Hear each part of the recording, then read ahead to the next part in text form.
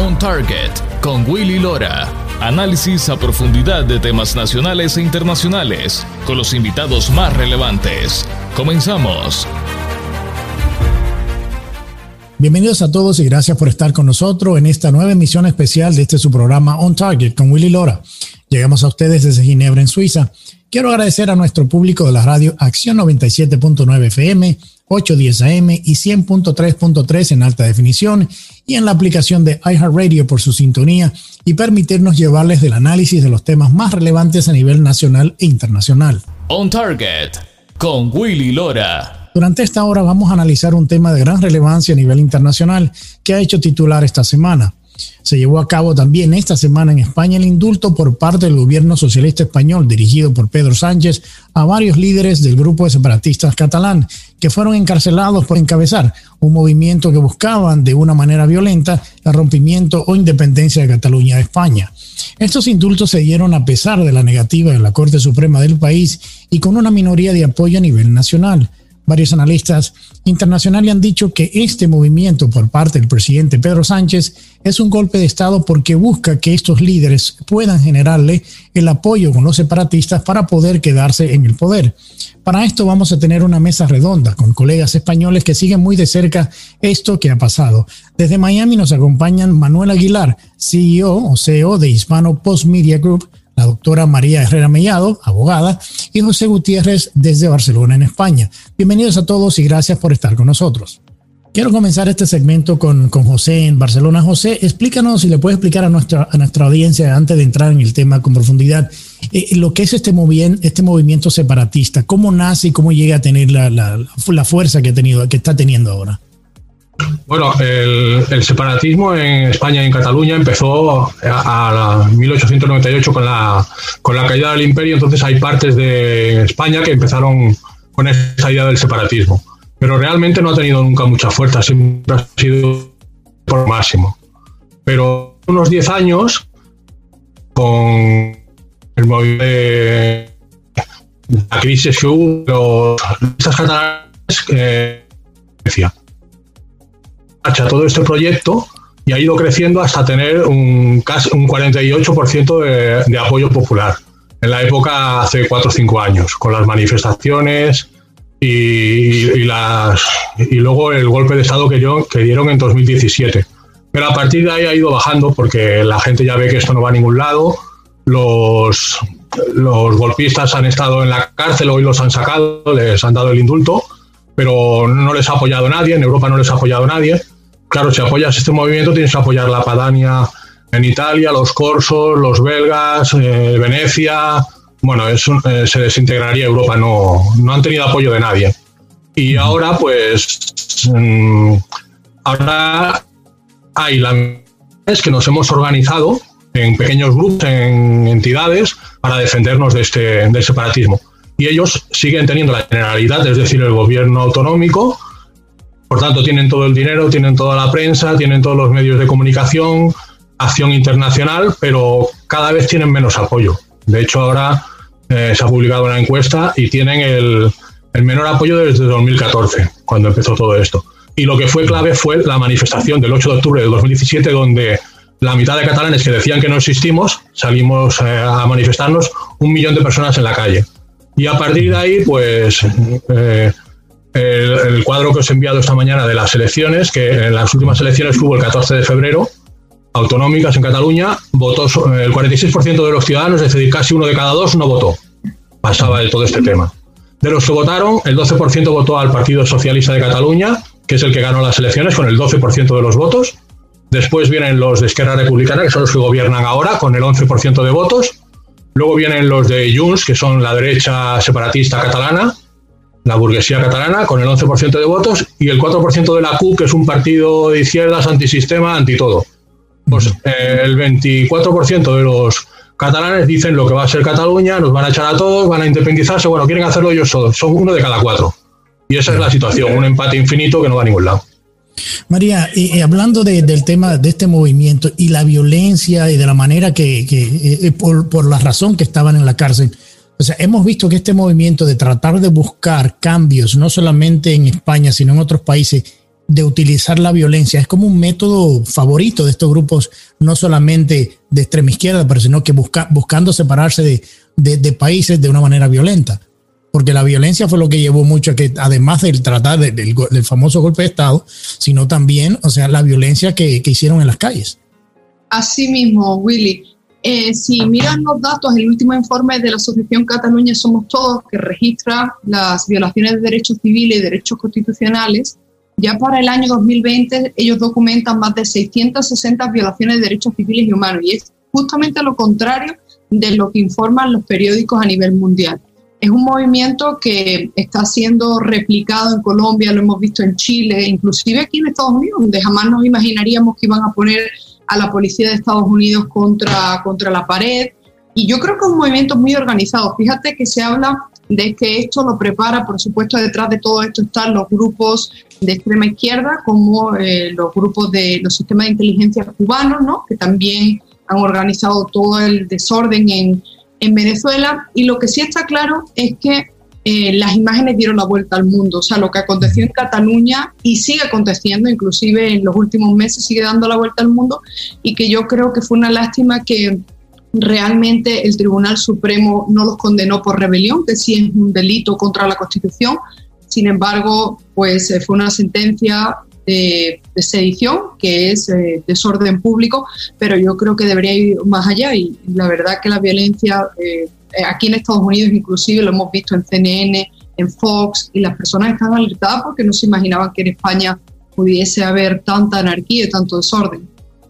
Sí, Manuel, ¿cómo hablamos antes de que comenzara el programa del tema de la aplicación de los indultos en España a nivel legal? O sea, se habían visto otros indultos, pero con mucho menos perfil. Ahora se ve con un perfil, o sea, una cosa que ha hecho titular en todo el mundo. Bueno, hay que decir que el indulto es una herramienta legal, es un instrumento perfectamente legal. O sea, que el gobierno tiene la potestad de indultar a aquellos presos que considere hacerlo, ¿no? Pero claro, se piensa que tiene que haber unos visos de legalidad, ¿no? Tiene que haber...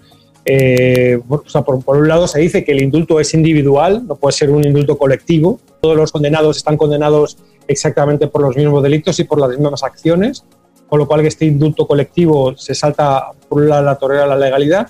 Se habla de arrepentimiento, no hay ningún tipo de arrepentimiento, porque no solo no se han arrepentido públicamente, sino que están diciendo y lo han dicho en las puertas de la cárcel, nada más salir, se han reído del indulto y han dicho que van a volver a hacerlo. Y luego además tenías informes desfavorables a ese indulto por parte del Tribunal Supremo, que es el tribunal que había condenado a los independentistas catalanes, a los golpistas.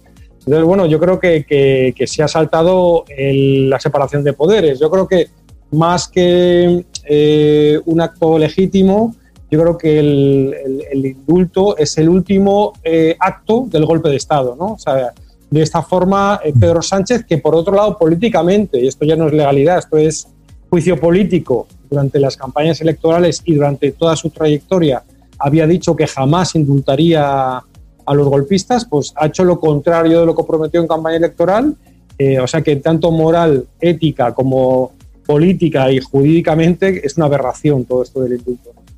Digo, eso le iba a preguntar a José casualmente, el tema del cambio de posición del Pedro Sánchez, de estar completamente en contra de un indulto, ahora ser no solamente el promotor, sino llevarlo y ejecutar este indulto de una manera unilateral, casimente. O sea, ¿cómo ven o cómo tú puedes analizar ese cambio de posición de Pedro Sánchez?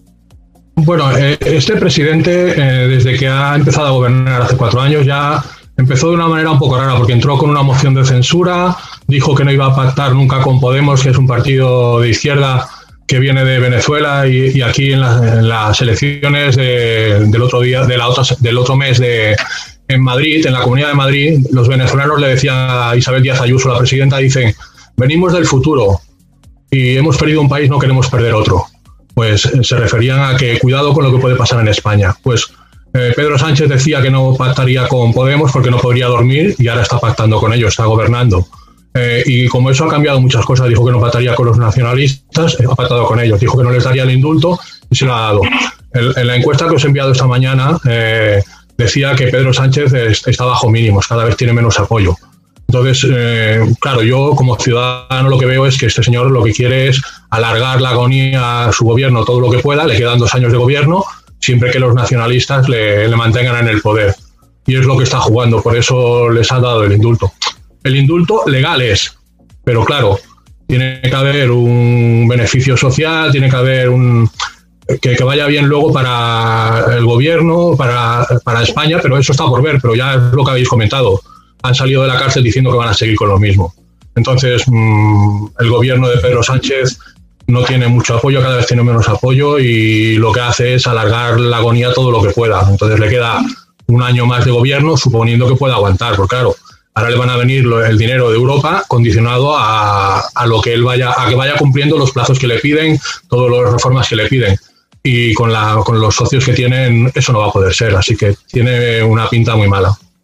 O sea, María, ¿podremos interpretar esto como que Sánchez está dispuesto a hacer lo que sea y a dar las concesiones que sean para mantenerse en el poder? Sí, definitivamente. Esa es la mejor lectura que se puede hacer de Pedro Sánchez, aparte de que evidentemente es un traidor y es el peor presidente de la historia democrática de España, sin lugar a dudas. Sí, porque Manuel, yo decía, pensaba más temprano de comenzar el programa, o sea, yo nunca me pensé que iba a ver a España en la situación que se encuentra ahora. O sea, hemos visto que España ha pasado por momentos difíciles, pero nunca había visto un descalabramiento, de la manera que se ha descalabrado en cierta manera lo que es el país a nivel político. O sea, ¿qué está pasando? ¿Qué ha pasado? Bueno, yo creo que esto es una concatenación de acontecimientos. No se le puede echar la culpa de todo a Pedro Sánchez en los últimos acontecimientos. Esto yo creo que es algo que nace en la época en la que gobernaba Mariano Rajoy, ¿no? Que sí, tiene gran responsabilidad en lo que está pasando. Cuando empiezan esas reivindicaciones de los independentistas, su política fue la del avestruz, meter la cabeza debajo de la tierra, no hacer nada, no coger, como decimos en España, el toro por los cuernos.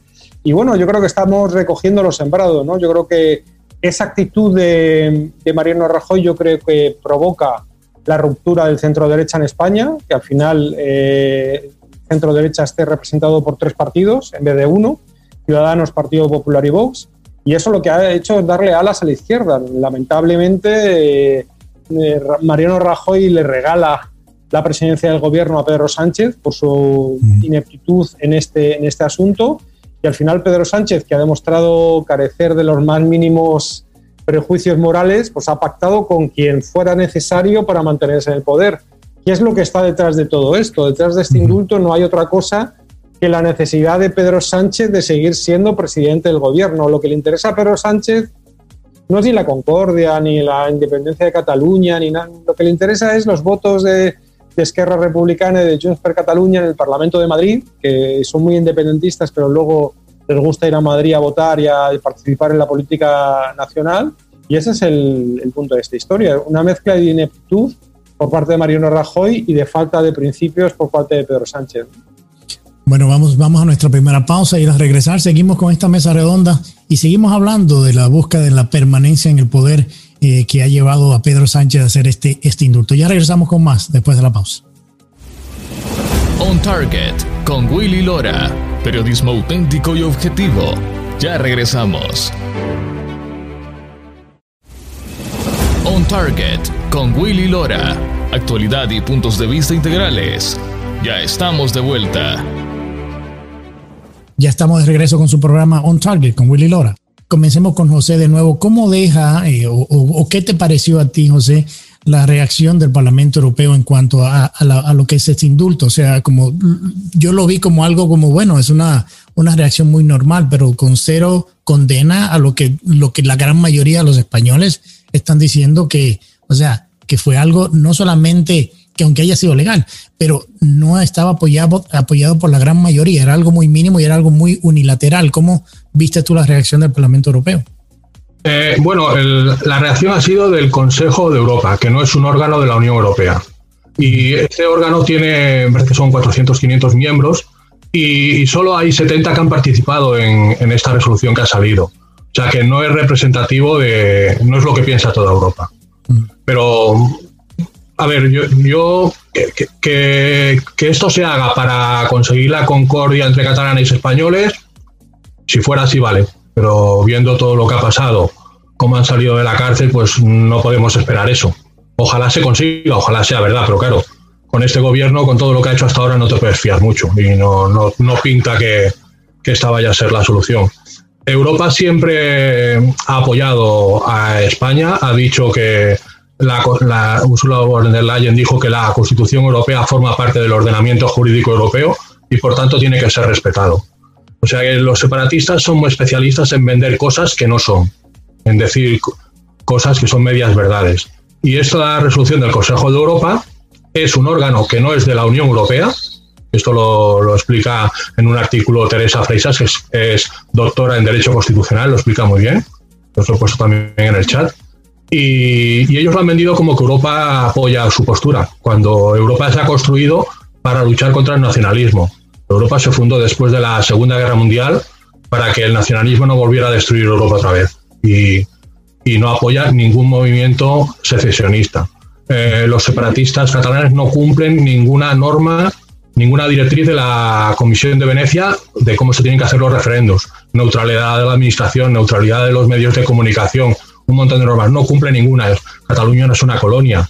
Tenemos 400 cargos de la Generalitat de Cataluña, que es el gobierno autónomo de Cataluña, que cobran más que el presidente de España. Donde una colonia cobra más que su presunto metrópoli opresor. Es que no, lo mires por donde lo mires, no hay nada, todo es mentira. María, hablando del punto de vista legal, o sea, ¿qué papel juega la Corte Suprema en este proceso? O no, o sea, como decíamos en el segmento anterior, no jugó ningún papel, o sea, no tenía la autoridad de intervenir, de hacer nada desde el punto de vista legal. Antes de responder esa pregunta, me parece muy buen apunte lo que ha dicho José. Hablamos del Consejo de Europa y concretamente la Asamblea Parlamentaria. Esto es importante para los que nos escuchan.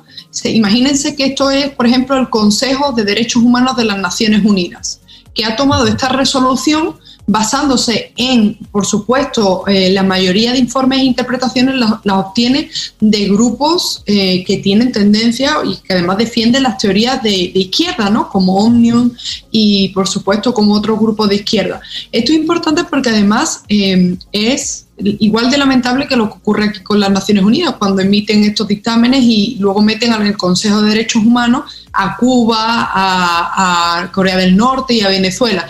Y entonces es importante porque además se atreven a decirle a España que reforme su Código Penal, en concreto, que reforme las leyes en materia de, digamos, de delito de sedición y de rebelión. Y la verdad es que es una locura lo que estamos viendo, pero yo coincido también con José en que estos independentistas, esta minoría como muy bien él la ha definido, pues lo único que hacen es, tienen una capacidad de llevar a cabo unas campañas de marketing gigantescas con el dinero de todos los españoles, y aquí concreto en Estados Unidos se reúnen con nuestros congresistas, Marco Rubio, Mario Díaz Balar, y no hay nadie, no hay ninguna institución que se enfrente con ellos y cuente lo que es la verdad, ¿no?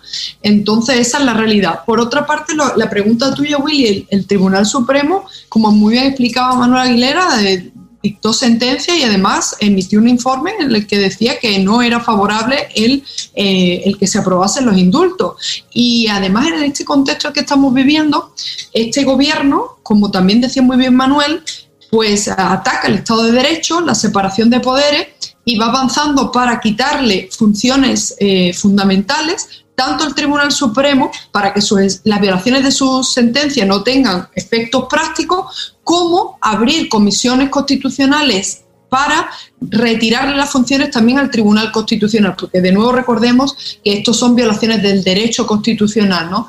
Entonces es muy dramático lo que estamos viviendo, pero Manuel y yo hemos coincidido antes en un programa y yo estoy completamente segura de que si los españoles nos unimos y nos organizamos para ir a estos mismos organismos, al Consejo de Europa, a las Naciones Unidas y aquí en Estados Unidos para defender la unidad de España, le ganaríamos por goleada. Bueno, Manuel, es muy buena la respuesta de María.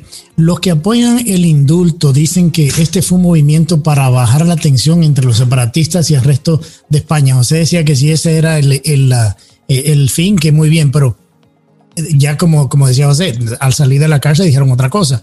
O sea, eso que le quisieron vender a España, o sea, obviamente, nadie cree que vaya a pasar, pero ¿de dónde sale de que ellos, o venderle al país a nivel de marketing, de que esto es algo que viene para beneficio de los españoles porque va a traer un acercamiento? O sea, y que los españoles le hayan comprado eso. Bueno, no todos, sino una minoría se lo compró porque lo hicieron de una manera unilateral.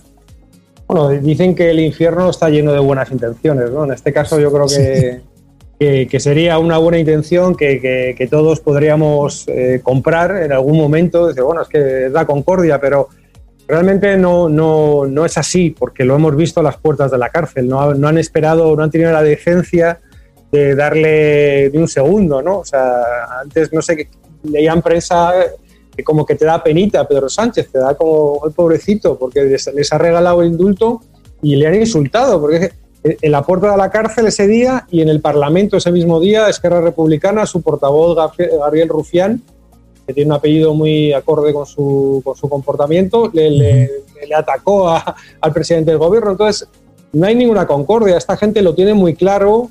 Ha destacado la debilidad que suponen los indultos. El propio Oriol Junqueras ha dicho que esto lo que demuestra es la debilidad del gobierno de Sánchez, con lo cual se están saltando, porque el delito de inhabilitación para ejercer cargo público no se ha indultado, ¿no? Siguen condenados por inhabilitación, pero Oriol Junqueras va a encabezar las negociaciones en nombre de Esquerra. Jordi Sánchez va a encabezar Junts per Catalunya, y el gobierno les está reconociendo como interlocutores, con lo cual otra vez más se vuelven a saltar la legalidad a la torera, una vez más el gobierno se lo permite y bueno, yo creo que faltan 2 años de legislatura más o menos, que dentro de la lógica que decía antes, que al final Pedro Sánchez lo que está buscando es mantenerse en el poder. Yo creo que ahora mismo las encuestas dicen que Pedro Sánchez tendría problemas y que una alternativa del Partido Popular con Vox podría gobernar, pero él tiene esos 2 años para cambiar la opinión pública. Él es un maestro, ¿no? O sea, no le subestimemos, porque Pedro Sánchez ha sido cadáver político varias veces y todas ha resucitado, ¿no? O sea, que tiene estos 2 años para con su manipulación, su propaganda, sus triquiñuelas, volver a convencer a los españoles de que le voten dentro de 2 años. José, ¿y tú crees que fallaron los cálculos viendo la respuesta de los separatistas, los cálculos de Pedro Sánchez con el indulto? O como dice Manuel, bueno, como un zorro, un sagaz político, piensa que puedes reconstruir eso en los próximos 2 años para buscar una manera de negociar con los separatistas para que lo apoyen y mantenerlo en el poder? ¿O tú crees que le fallaron esos cálculos?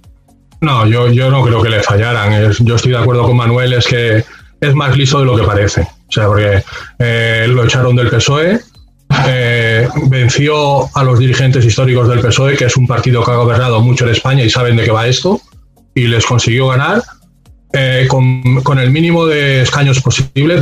Creo que tenía 85. En el Parlamento español hay 350 diputados, pues con 85 Pablo Iglesias le consiguió el pacto con los separatistas, con los vascos, con todos y con los de Podemos. Y mira, ahí lo tiene el gobierno, no es tan tonto como parece.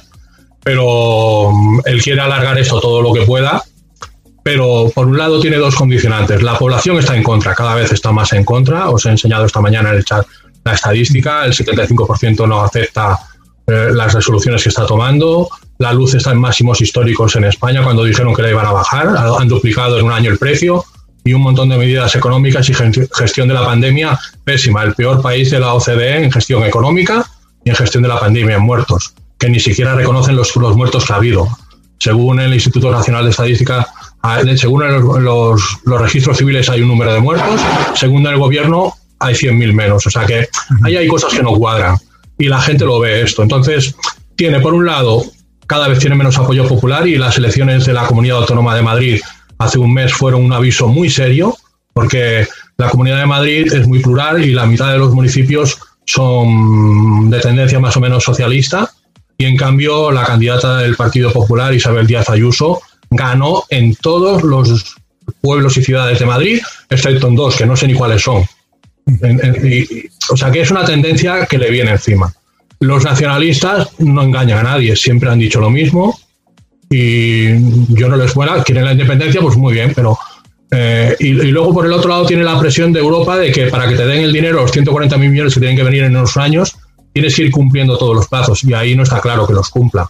De hecho, hace poco Europa le dio un aviso de que él quería que el poder ejecutivo controlara a los jueces, y Europa le dijo, el poder judicial es intocable, no puedes hacer eso. Y yo creo que intentará arrastrar todo lo que pueda la legislatura, pero no creo que llegue más allá de un año. Pero claro, yo hablo como ciudadano, yo no tengo más información que la que puedo leer. Ya. Bueno, vamos a nuestra segunda pausa. Al regresar, ¿qué pasa con la monarquía? O sea, ¿cómo deja esto al rey de España? O sea, ya regresamos con más después de la pausa. On Target con Willy Lora, periodismo auténtico y objetivo. Ya regresamos. On Target con Willy Lora, actualidad y puntos de vista integrales. Ya estamos de vuelta. Gracias por continuar con nosotros en su programa On Target con Willy Lora. Estamos hablando de los indultos en España. José, vuelvo contigo a preguntarte sobre el tema de que el Tribunal de Cuentas reclama 5,4 millones de euros por la promoción exterior de los próceres. Es solamente esa cantidad de dinero, lo cual la gente se quedaría sorprendido de saber que se está gastando eso, pero ¿qué más viene pegado a este paquete de dinero que se gasta en el exterior? Hay mucho más dinero que ese. Esa es la primera cantidad que se reclama en el Tribunal de Cuentas, pero hay más investigaciones y hay mucho más dinero evadido y gastado indebidamente. Han comprado publicaciones que se ponen como información y en realidad son publireportajes en el Financial Times y en otros periódicos y medios de comunicación, en la BBC, incluso, que luego reconoció posteriormente la BBC que era mentira lo que habían dicho los separatistas, lo que habían publicado. Y Sandrine Morel, que es de Le Monde de Francia, también dice que le presionaron para publicar información de parte. O sea, ellos son especialistas en la difusión internacional del procés, en explicar una realidad que no es la que existe.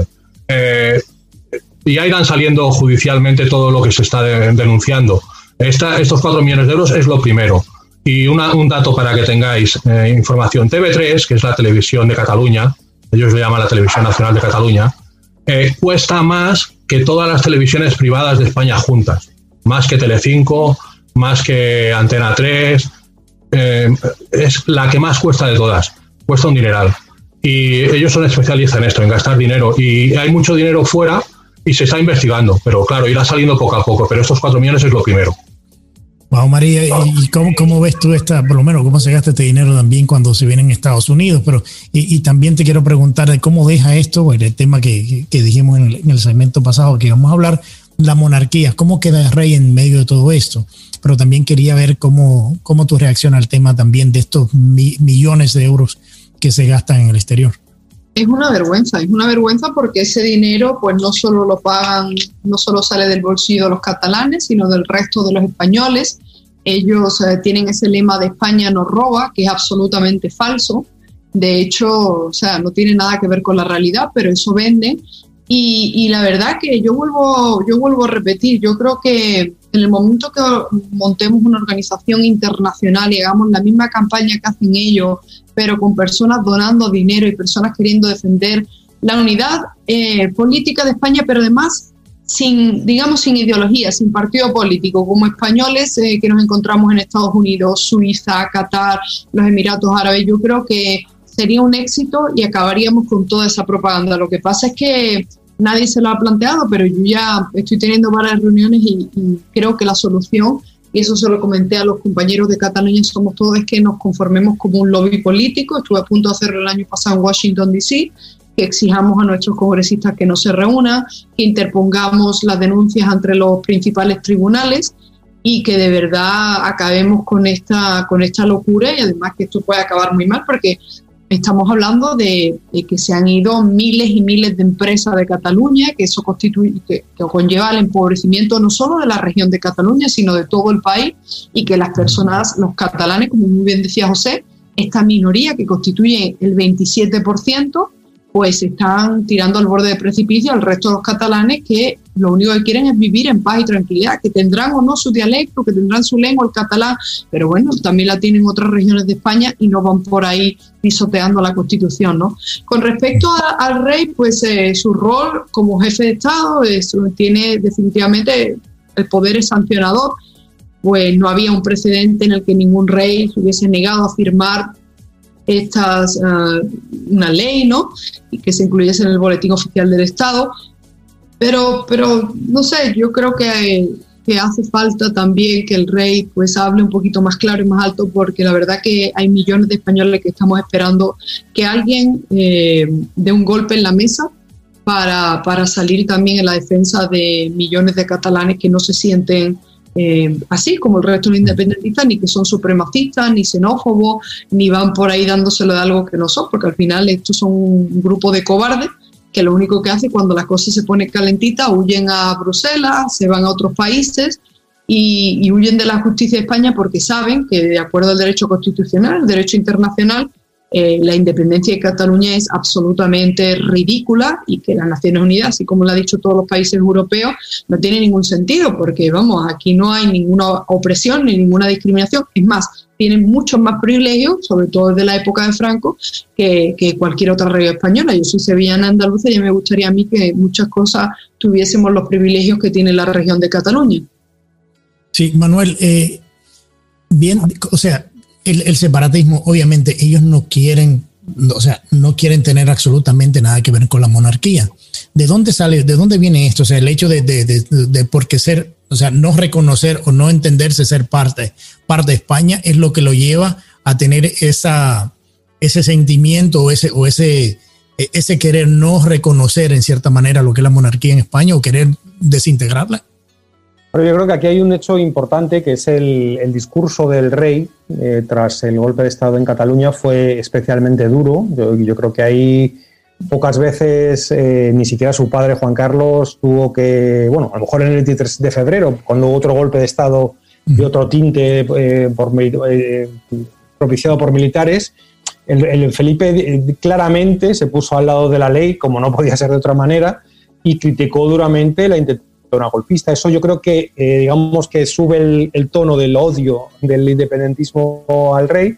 Y luego hay una cuestión de oportunidad. Ellos saben que eso, digamos, el rey es uno de los poderes del Estado, forma parte está consagrado en la Constitución, pero saben que debilitando la institución monárquica pues se favorecen sus intereses desestabilizadores, que al fin y al cabo la independencia es un fin desestabilizador, y además coincide con Podemos, con el PNV, que es el Partido Nacionalista Vasco, con Bildu, que es el partido brazo político de la extinta ETA.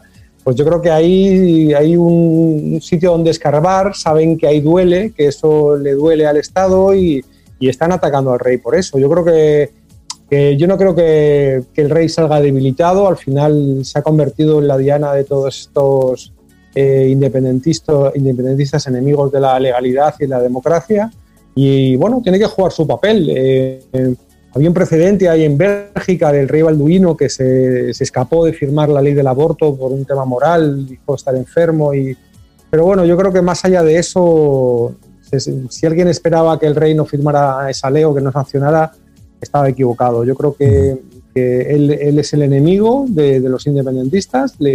La corona la consideran y la ponen en tela de juicio porque dicen que no se vota, cosa que es una estupidez, porque la Constitución, al votar la Constitución, la mayoría del pueblo español y la mayoría del pueblo catalán en su momento apoyó una Constitución que consagraba al rey como jefe del Estado. O sea que el rey, la figura del rey como jefe del Estado, está respaldado por los españoles a través de la Constitución. Sí, interesante lo que decía Manuel, pero tú estás en Barcelona, estás allí un poco metido en el medio de todo esto. ¿Cómo lo ven allá? O sea, ¿cuáles son esas demostraciones que comentaba hace un momento en contra de la monarquía en esa parte de España? ¿Me lo preguntas a mí? Sí, José. Sí. Bueno, la monarquía es una de las instituciones más valoradas del Estado en España. En toda España, en Cataluña también, aunque aquí hay más separatistas.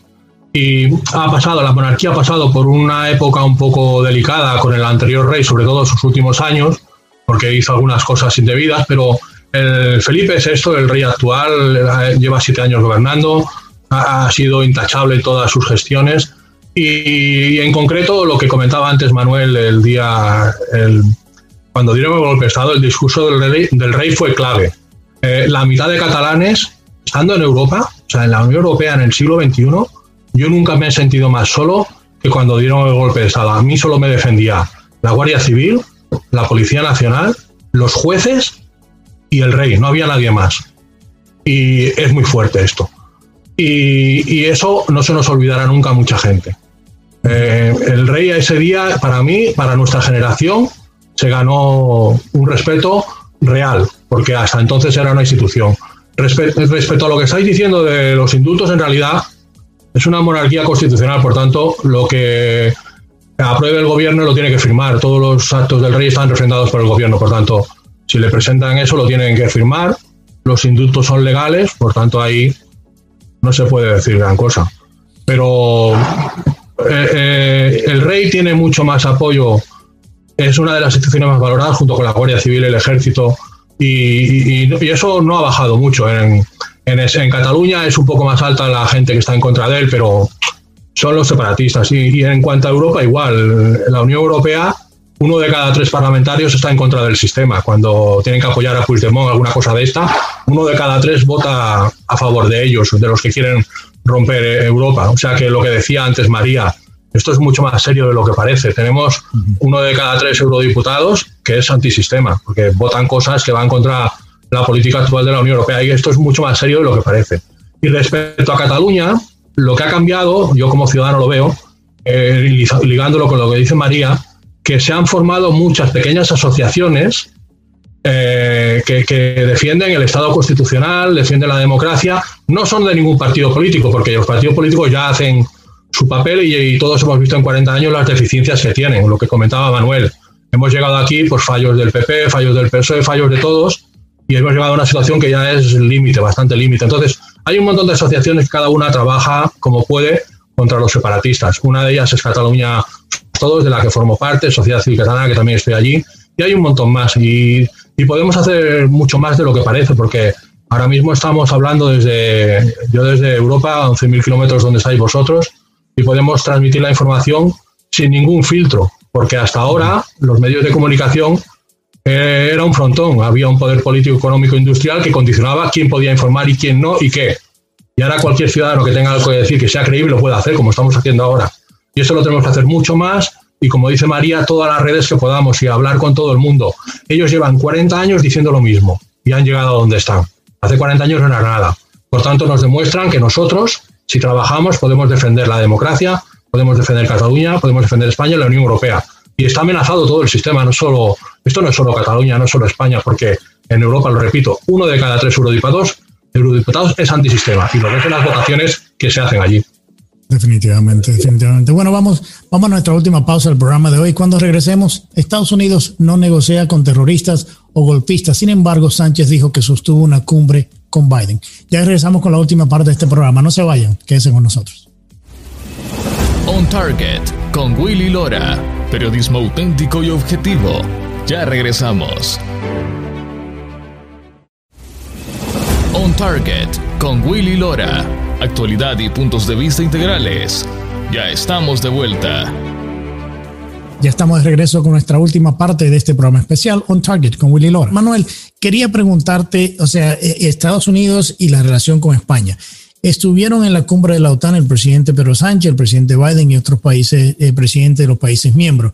Dentro de esta reunión, obviamente se ha hablado mucho de la famosa cumbre bilateral entre el presidente Sánchez y el presidente Biden, lo cual yo le pedí a la Casa Blanca oficialmente que nos diera un readout, una respuesta de la cumbre bilateral que el presidente Sánchez había dicho, le dijo a la prensa por 45 minutos que había tenido con el presidente Biden, aunque solo vimos que caminaron por unos 27 segundos, pero yo le quise preguntar y le pregunté y no he recibido respuesta de la Casa Blanca de qué se habló en esa cumbre bilateral que se tuvieron, porque el presidente Sánchez ha hablado de todos los temas bilaterales, Latinoamérica y X. Y hago el preámbulo porque Estados Unidos no negocia con terrorismo ni negocia con países que apoyan terrorismo y grupos que dan golpe de estados. Entonces, ¿qué pasa con el indulto? ¿Cómo tú ves que va a ser o podrá ser, o si tendrá algún cambio, la relación de Estados Unidos con el gobierno de España? Bueno, yo creo que la relación de Estados Unidos con España es mala. Es mala porque, bueno, tenemos un partido en el gobierno que está sustentado por el grupo Podemos, que bueno, se ha citado aquí, creo que lo ha hecho José, que tiene relaciones con el chavismo, beneplácito al castrismo en Cuba, buenas palabras para Evo Morales, para Nicaragua. Bueno, ese es el último capítulo de una política que ya empezó Zapatero. Yo creo que Zapatero ya tuvo gestos bastante feos, retirando las tropas españolas de Afganistán nada más llegar al poder, no levantándose al paso de la bandera americana de los soldados americanos desfilando en Madrid. Pedro Sánchez continúa con esa política de amigo de los regímenes no democráticos.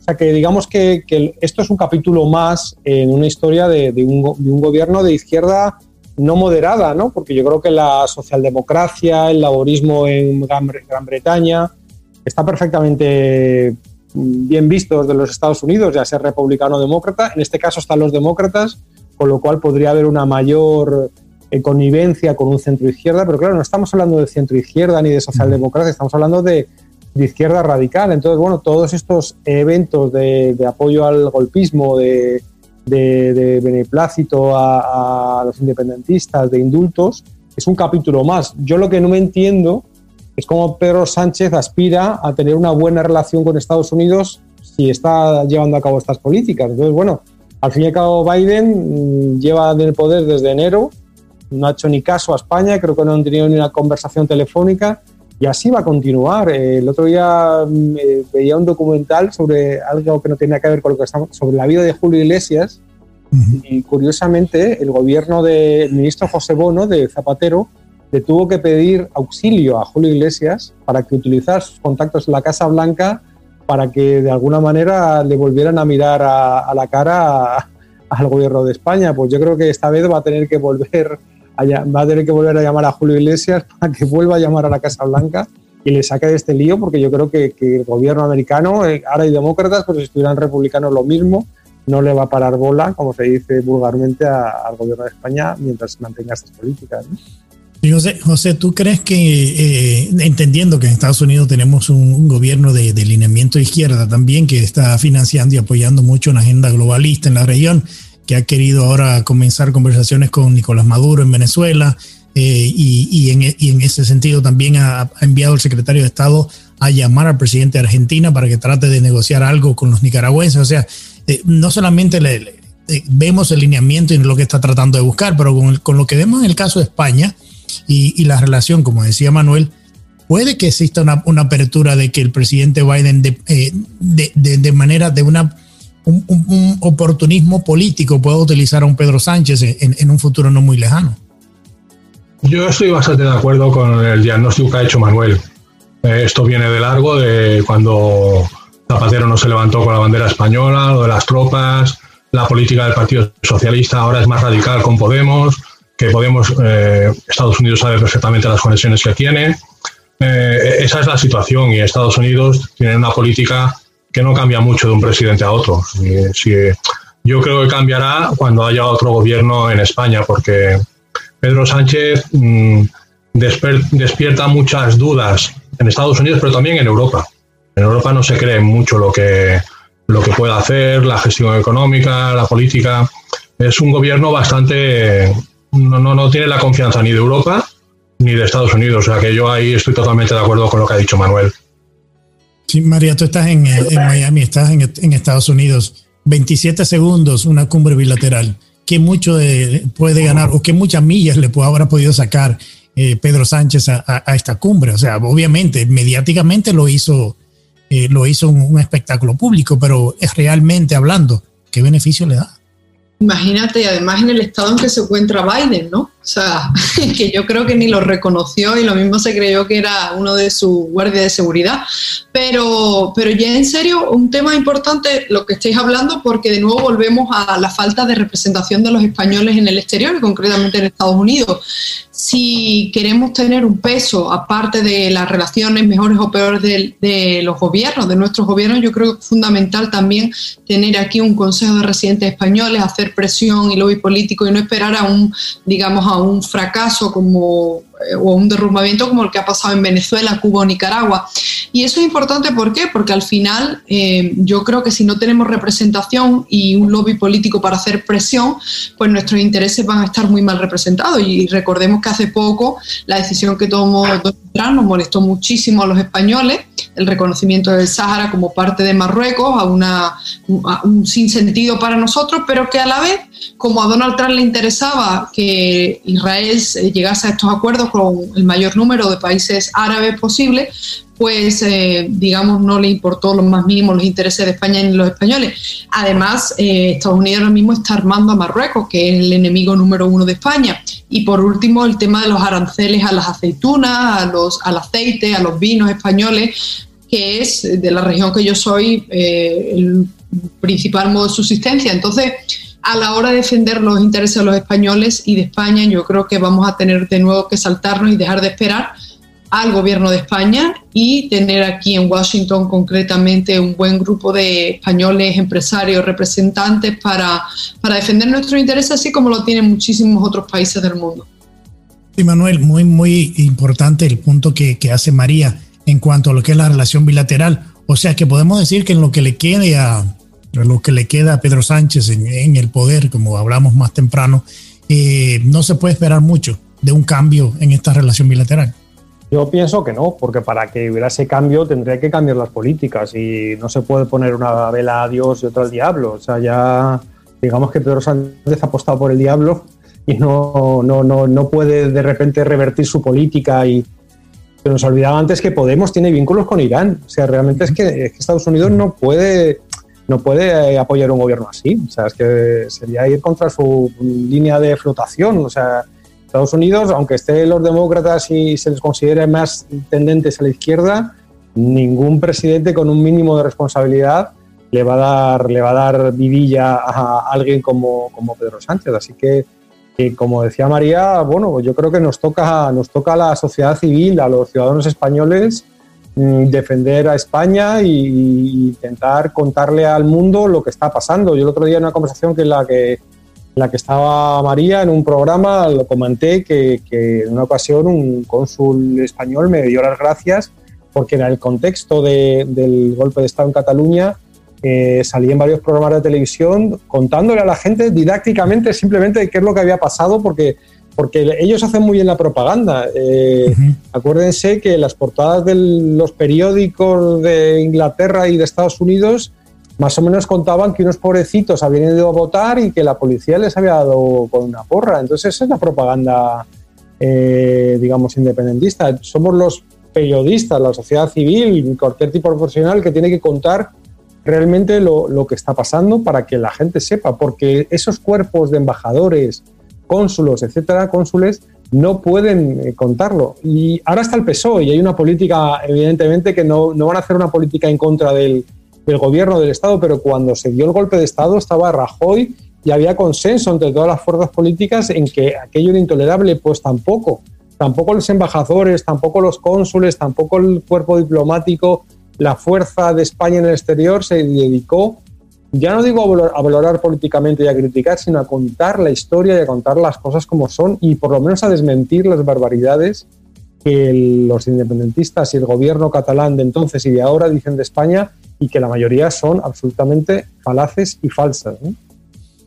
José, en este minuto y medio que me queda del programa, quería preguntarte, ¿tú crees que es el momento político histórico importante ahora para que esto que decía Manuel, le viene diciendo María, de la unidad de los españoles, fuera de españoles, para llamar a la atención a este tema y buscar ese apoyo que se necesita? Este es el momento, o sea, el indulto le da este momento, el momentum a los españoles en el exterior también.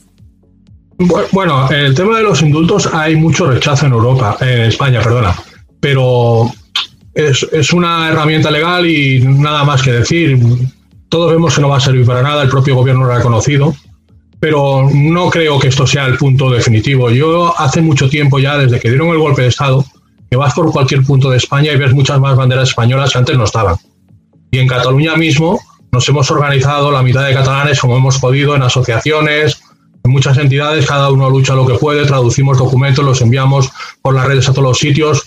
Hoy estamos aquí para hablar con vosotros y vendremos siempre que nos llaméis. O sea que yo veo que la gente está muy organizada. Lo que pasa, claro, como dice Manuel, no somos los embajadores, no somos la diplomacia española y ellos utilizan mucho dinero, se lo están gastando comprando publireportajes en medios de comunicación que se venden como información cuando son artículos de propaganda. Le han pagado 20.000 euros a Yoko Ono, que si no sabe ni dónde está Cataluña.